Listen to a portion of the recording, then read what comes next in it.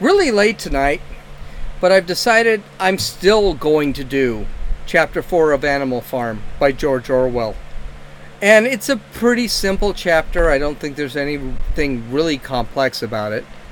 And I even thought about holding it off, but I think I've held off enough. So let's go through it. This is Gene, and you're listening to Dumbass Talking Politics. Hey, this is Gene. I am really running late tonight, and I gotta be honest with you, I had such a good day. I really don't care. But we're gonna go, Chapter 4 is not of Animal Farm by George Orwell. Not exactly the most complicated chapter. There are some things that I want to bring up, but I think it's going to be one of those things that I just think I want to get through anyway. And there are some important topics here. But essentially what's going to happen in Chapter 4 is that Jones and his farmer minions have decided or were forced to actually rebel against the animals of Animal Farm. I don't think they had a choice.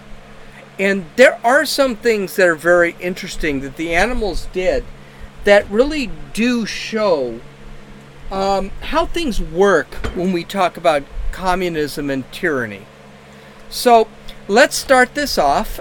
Most of my major discussion is going to be in the beginning with a minor one at the end. But it's a relatively short chapter, so I said, okay, let's just do this. So let's start off with Chapter 4 of Animal Farm. Now, I just realized that it's 124 degrees in this place, and I have my fan running. So you probably heard this propeller thing, and it might have sounded as being attacked by World War I Germans in their little planes. But no, that's not what happened. I had to turn off my fan. And I'm sweating because of you people. So let's go on. Let's start this. Chapter 4, Animal Farm. By late summer, the news of what had happened on the Animal Farm had spread across half the country. Every day, Snowball and Napoleon sent out flights of pigeons whose instructions were to mingle with the animals of neighboring farms, tell them the story of the rebellion, and teach them the tune of the beasts of England. Okay, so this is our first really thing. Globalism, imperialism. This philosophy of Marxism and communism must be spread. This was never really discussed, and I think Orwell might have had it wrong here. Communism, Marxism needs to be spread. Not because of imperialism or just because things are great, but because of the lack of production of basic needs due to the lack of motivation of the worker and the lack of natural resources. Don't forget, human nature, which is something that our founding fathers of the United States pointed out, is fixed. It's not malleable. I think I said that before. It can't be molded into something that it's not. People are what they are. All right? Now, when we talk about that, you got to understand that people are going to want to do things that help them for only a matter of moments before they realize that stuff ain't helping them anymore. So, for example, if I go out there and I'm told, you need to mine for the revolution. I need to go into a big hole. I need to dig out gold or silver or platinum or whatever. I need to risk my life. But I'm not going to get any more than the guy who is watching me do that. That is not real motivating. And this is the problem that communism, socialism, Marxism has. It's actually motivating people to do the right thing. Now, Marx, well, not really Marx. Marx was more of a philosopher than anything else. But Lenin, Stalin, they realized you need to motivate people forcibly. And you need to always, Castro got this really well. You need to make people believe there is something else out there. There is a revolution, which we'll talk about at the end of the chapter. So this is a very interesting little portion. The reality is that the pigs already realize that, okay, we are going to need more. We're going to need to spread our ideology. I almost said theology. The reality is, it is a theology at this point. It's not going to work. Their ideology is not going to work with the animals in this specific area. And they're still going to need to maintain some sort of resources, be it corn, milk, wheat, whatever it is. Other countries do this today. North Korea, which is lacking of oil, sits back and tries to maintain oil, tries to grab other countries to give them oil. If they had the strength, they would actually attack other countries to get that oil. Russia is the main example. This is a big example. They took over Crimea because they wanted the land. They didn't care about the Ukrainians. They wanted the land because the land is oil rich. They wanted the oil fields. Now, does Russia not have oil? Of course they do. They have a ton of it. But there is no incentive for their workers, and there are no entrepreneurs out there to actually request that stuff, to get the oil. Venezuela is having the same problem. They have a ton of oil, and they had companies from other countries that are willing to get that oil from them and give them profits. But they decided to nationalize it, and suddenly you've got people who are incompetent to pull that oil. You've got the companies that decided we're not doing this anymore, and they leave. Chevron is an example of that. And that's it. They're done. And by the way, this isn't only a problem with communist countries. Mexico has so much oil. They have as much oil as the United States. But Mexico's political system doesn't allow for entrepreneurship. Because Mexico is corrupt. It's run by drug cartels. And allows for no incentives by the workers. And so they remain a third world country, even though if they sat back and just allowed free trade and capitalism to help out, they'd be fine. They'd be one of the richest countries in North and South America. And Venezuela was one of the richest countries in North and South America. But that's the problem. You cannot have tyranny. You cannot have nationalism. Nationalism provides no incentive, and no one wants to do anything if they have no reason, or they're not going to get rich. They're not going to profit. Okay, I know I told you that there wasn't a lot in this chapter as far as comments, but I lied. So let's read on. In the beginning of the book, in the beginning of the chapter, there's a ton, but not here on out. So let's move on. Most of this time, Mr. Jones had spent sitting in his tap room of the Red Lion at Willington, complaining to anyone who would listen of the monstrous injustice he had suffered in being turned out of his property by a pack of good-for-nothing animals. The other farmers sympathized in principle, but they did not at first give him, that's the big word, at first, give him much help. At heart, each of them was secretly wondering whether he could not somehow turn Jones's misfortune into his own advantage. By the way, that's capitalism. It was lucky that the owners of the two farms had adjoined Animal Farm were on permanently bad terms. One of them, which was named Foxwood, was a large, neglected, old-fashioned farm, much overgrown by woodland, with its pastures worn out and its hedges in disgraceful condition. Its owner, Mr.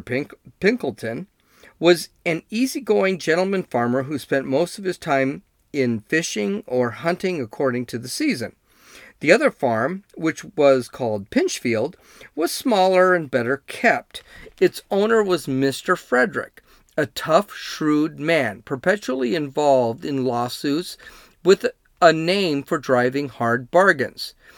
These two disliked each other so much that it was difficult for them to come to any agreement, even in defense of their own interests. Nevertheless, they were both thoroughly frightened by the rebellion on Animal Farm and very anxious to prevent their own animals from learning too much about it. At first, they pretended to laugh to scorn the idea of the animals managing a farm for themselves. The whole thing would be over in a fortnight, which is a month. And they said, they put it about the animals on the Manor Farm. They insisted on calling it the Manor Farm. They would not tolerate the name Animal Farm, were perpetually fighting among themselves, and were also rapidly starving to death. When time passed and the animals had evidently not starved to death, Frederick and Pinkleton changed their tune and began to talk of the terrible wickedness that now flourished on Animal Farm. It was given out that the animals there practiced cannibalism, tortured one another with red-hot horseshoes, and had their females in common. This was what came of rebelling against the laws of nature, Frederick and Pinkerton said. This is horribly common. And by the way, I'm not reading this. This is horribly common. This is the dismissiveness of communism. And the United States did this in World War II. By the way, this was written long before World War II, or the ending of World War II. But it was just, communism was always seen by a threat, specifically by Winston Churchill. Now, FDR thought communism was a great thing. Okay. Woodrow Wilson thought communism was a great thing. But the United States, just whatever. It's going to be what it is. But the fact is, then they realized communism was really leaching into the world. World War II, it started. And with World War II, the Soviet Union would actually, yes, the Germans took over Poland, the Germans took over Czechoslovakia, and the Soviets would not necessarily push back the Nazis, but the reality is they would take over as the Nazis began to realize they could not take over Moscow because of the weather and fun stuff like that. The Soviets would actually move further and further west, and they would take over those countries. It came to a point where the United States had to deal with the Soviet Union in Eastern Germany, where Germany could have been lost to the Soviets. And the United States decided, no, we can't do this. They blocked the Soviets in East Germany. They did drops in West Germany to make sure West Germany could take care of themselves. And eventually, and we're not talking a little bit, we're talking a year it took that the United States was dropping food, oil, coal, things like that into West Germany. And finally, the Russians, the Soviets, realized they could not keep up, and they backed off of West Germany. Then you had the Berlin Wall built, and suddenly you had an East and West Germany. So this is one of the areas where FDR did not take Stalin seriously as a tyrant and as an imperialist. And we paid the price. There's no question. billions and billions of dollars were spent trying to keep West Germany free. The Soviets took over all of Eastern Europe, and there was nothing we could do about it.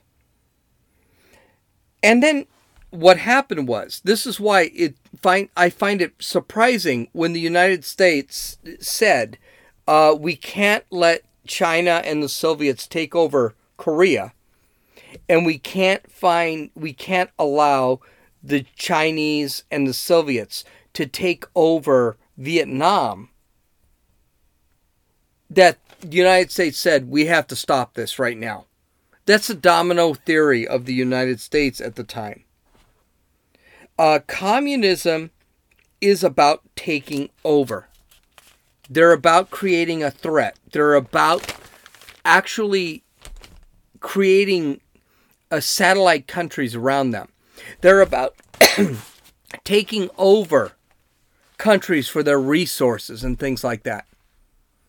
And this is what was actually happening with Animal Farm. They were already beginning to plant seeds of distrust in other countries. They did it in North Korea.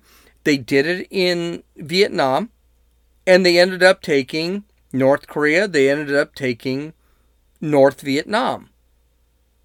And the United States said that was enough. And that's what these farmers are doing. So let's continue on. Let's read the rest of this. However, these stories were never fully believed. Rumors of a wonderful farm where the human beings had been turned out and the animals managed their own affairs continued to circulate in vague and distorted forms. And throughout that year, a wave of rebelliousness ran through the countryside. Bulls, which had always been traceable and suddenly turned savage. Sheep broke down hedges and devoured the clover. Cows kicked the pail over.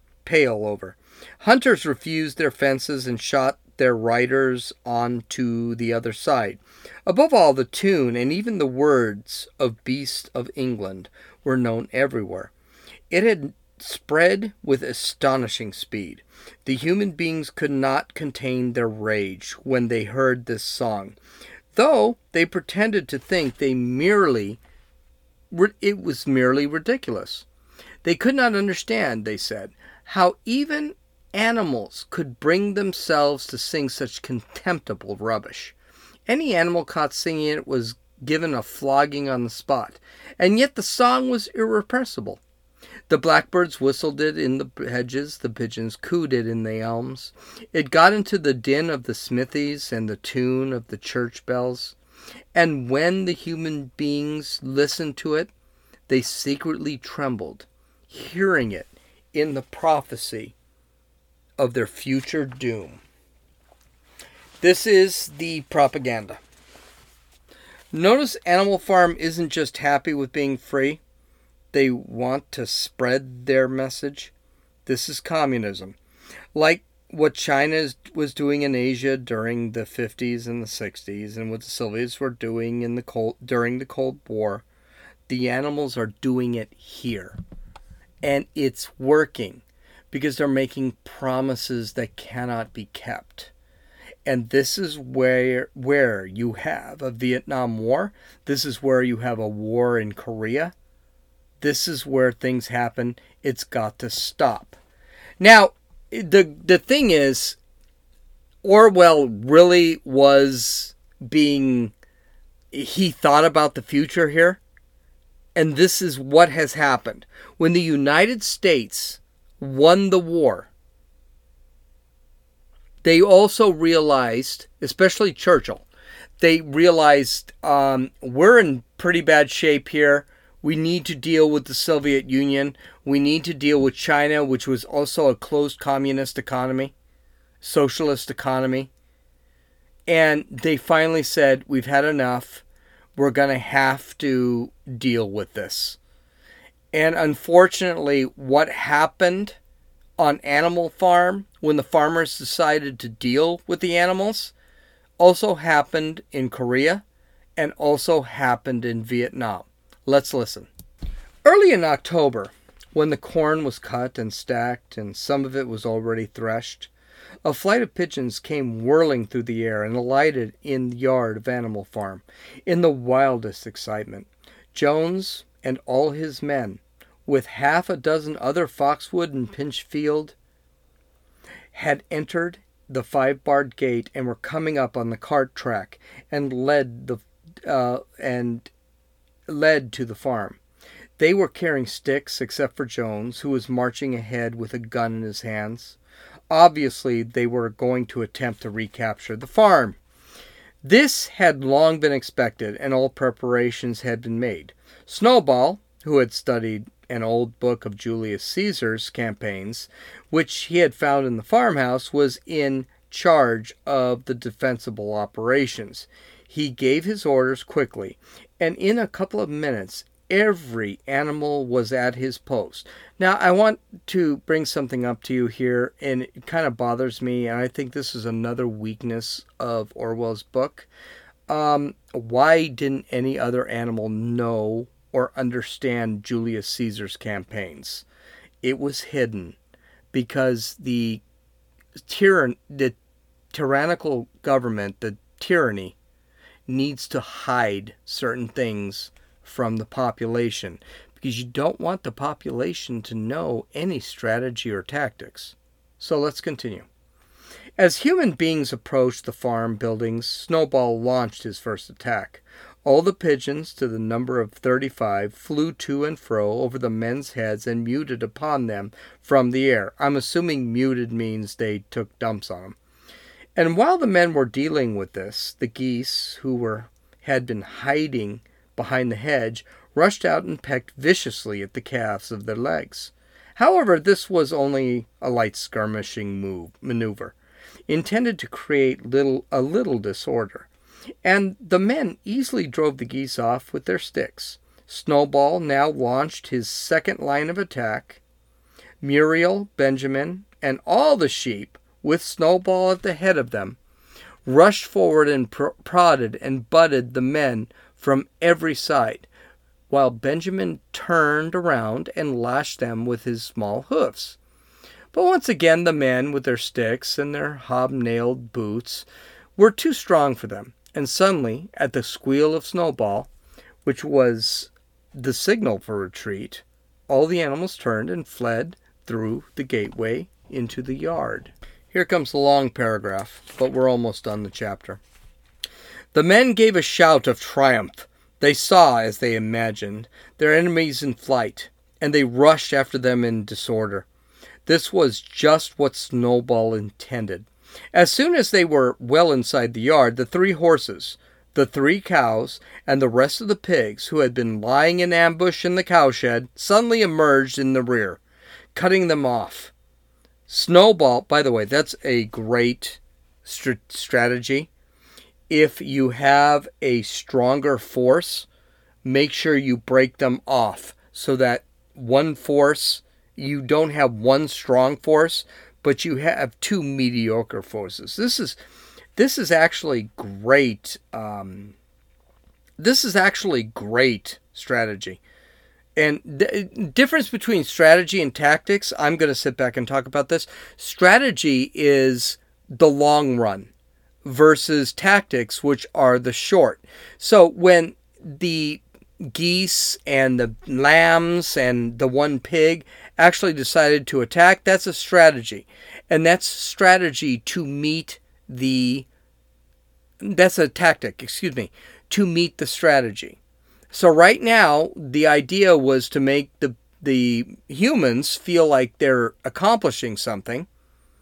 And the reality is, all the humans were accomplishing is meeting the strategy of the animals. And then, when you have a stronger force attacking, the animals were able to break the strongest force, into multiple smaller, weaker forces. So basically, if you play chess, this is a tactical move. The goats or the sheep and the geese, to give the human beings some feeling good about themselves, and then the human beings go crazy. And then the strategy is to break the human beings up into several different. This is great military work. You guys need to read, if you want to read Shin Tzu's The Art of War, and it talks about this all the time. Okay, let's continue on.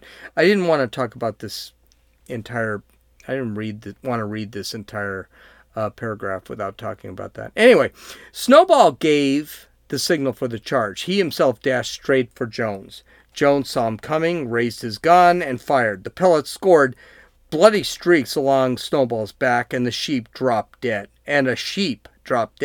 Without halting for an instant, Snowball flung his 15 stone against Jones's leg. Jones was hurled into a pile of dung, and his gun flew out of his hands.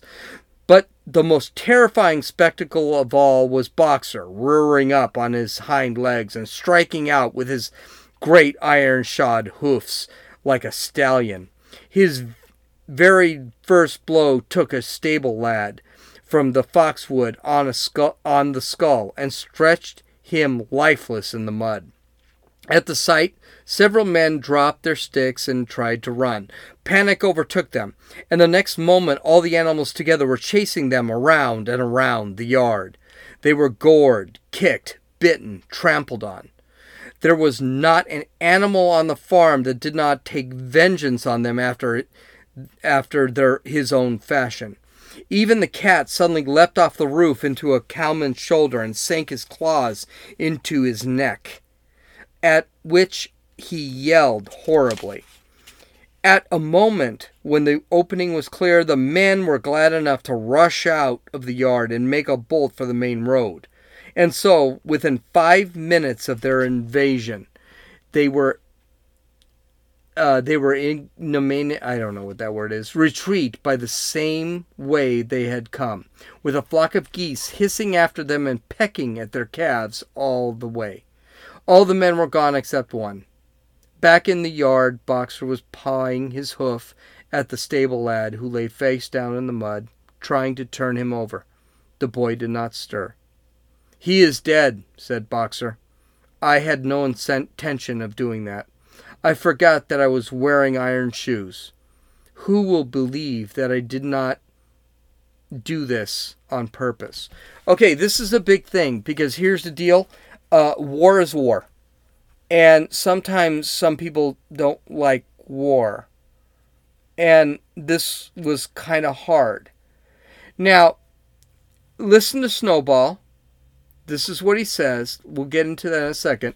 "No sentimentality, comrade," cried Snowball, from whose wounds the blood was dripping. "War is war. The only good human being is a dead one." "I have no wish to take a life, not even a human life," repeated Boxer, and his eyes were full of tears. This is the problem. To keep a rebellion going, there is going to be bad things. And when someone who decides to fight a war or to do things that he's forced to do, it may change his mind in the future. And I have a feeling, I don't know why, but I have a feeling there's going to be some minds changed. Boxer is probably not in a good state right now. But the pigs, ignore it. And the fact that Snowball, who got shot, is bleeding, it was a superficial wound, is bleeding, shows that, you know something? Do what the pigs do. We know better. Okay, here we go. Something more bizarre, which basically, I think, cements what I just said. Okay, here we go. "Where is Molly?" explained somebody. Molly, in fact, was missing. For a moment, now Molly is kind of that horse that's kind of a pussy, who's kind of a chick. She is a very effeminate horse. She's a female horse, but she's extremely effeminate. She's the one that likes the bows in her hair and crap like that. So let's go from there. Molly, in fact, was missing. For a moment, there was a great alarm. It was feared that the men might have harmed her in some way, or even carried her off with them. In the end, however, she was found hiding in her stall, with her head buried among the hay in the manger. She had taken to flight as soon as the gun went off. And when the others came back from looking for her, it was to find the stable lad, who was in fact only stunned, had already recovered and made off. Again, this is something that Orwell does consistently in this book, is that people are not all the same. So you had Boxer, who killed for Animal Farm, and he was feeling guilty about it. He didn't like it. Unfortunately for Boxer, the stable lad was fine, and he just ran away. And you had Molly, who essentially was effeminate. She was a female. She was, I don't want to say effeminate like that's a negative, but the reality is she wasn't a warrior. And so far, you've got two animals that this is not them. This is not what they do. And they have a problem with what they did. Again, it's about individualism compared to the collective, because we're not all part of the collective. There are some people that are one way, and there are some people that are others. Boxer, who is a strong horse, who can fight, didn't want to kill. And Molly, who was ready to fight, but was afraid to fight. This is not a thing. And this is a big deal. And this is the problem with the collective, because the collective is always made from a bunch of individuals. Okay, let's move on. Let's finish the chapter. The animals had now reassembled in the wildest excitement, each recounting his own exploits in the battle at the top of his voice. An impromptu celebration of the victory has led immediately. The flag was run up, and the Beast of England was sung a number of times. Then the sheep who had been killed was given a solemn funeral, a hawthorn bush being planted on her grave. At the graveside, Snowball made a little speech, emphasizing the need for all animals to be ready to die for Animal Farm if needed. And right off the bat, you see, Snowball was, or not Snowball, but Molly was definitely not ready to die. And that's an individual thing. Flight and fright. Right? Fight or flight. Boxer was ready to die, but he wasn't ready to kill. It's always ready to die for Animal Farm if needed be. It's always an extreme. It's always black and white when it comes to tyranny and communism. And this was a real problem, because a lot of the animals weren't about black and white. They were like, I'm ready to fight for Animal Farm, but I don't want to kill for Animal Farm. And some just, I want to fight for Animal Farm, but I don't want to be killed for Animal Farm. That's a thing. That's called individualism. And that's where the collective fails. Okay, 2 more paragraphs. The animals decided unanimously to create a military decoration, Animal Hero First Class, which was conferred there and then on Snowball and Boxer. It consisted of a brass medal. They were really some horse brasses which had been found in the harness room, to be worn on Sundays and holidays. There was also an Animal Hero Second Class, which was conferred posthumously to the dead sheep. Okay, here's the thing. Now they were going to, these animals, I know I said I wouldn't do this, but now the animals are going to celebrate the heroes of the revolution as if they're gods. Does that sound familiar? That's Che Guevara in Cuba. That is Trotsky in the Soviet Union. That's Stalin in the Soviet Union. That's every leader in the Soviet Union, including Lenin. And they treat them, because they're going to wear those on special occasions, specifically religious-like events, and people are going to see them and hold them in respect as if they were a god or a prophet, something like that. That's a thing.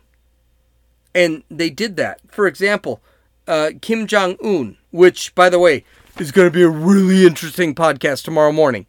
Kim Jong-un is seen as a god. Stalin was seen as a god. Lenin was seen as a god. Mao is seen as a god. And what they would do is wear all these medals. They would wear their military uniforms. And yeah, that kind of proved it. Right? That's what happened. And they weren't. Okay, let's finish this chapter. There was much discussion as to the battle. There was much discussion as to what the battle should be called. In the end, it was called the Battle of Cowshed, since that was where the ambush had been sprung. Mr. Jones' gun had been found lying in the mud, and it was known that there was a supply of cartridges in the house. Remember that? That's foreshadowing. It was decided to set up the gun at the foot of the flagstaff, like a piece of artillery, and to fire it twice a year. Once on October 12th, the anniversary of the Battle of Cowshed, and once in Midsummer Day, the anniversary of the rebellion. If you don't know, I'm going to throw this out there. I don't know if I'm completely correct. May Day. That's May Day. It was the rebellion. And one of the things I do want to point out, and I think I pointed this out in the previous chapter, May Day or rebellion is really important for communist countries or tyrannical governments, because May Day, the rebellion is what keeps the people together. So that's it. That's chapter 4. Yes, we got through chapter 4. Very easy chapter, really easy to annotate. You can follow me on Runnin' Fool. You can follow me on Twitter at RunninFool, RUNNINFEWL. You can download or listen to this podcast on Apple Podcasts, Podbean, Podcast Addict, Stitcher, and YouTube. You can visit my website at www.dumbassestalkingpolitics and take a look at any show notes that I actually have. This is Gene, and you've listened to Dumbasses Talking Politics, and I hope you really like this book so far. Take care.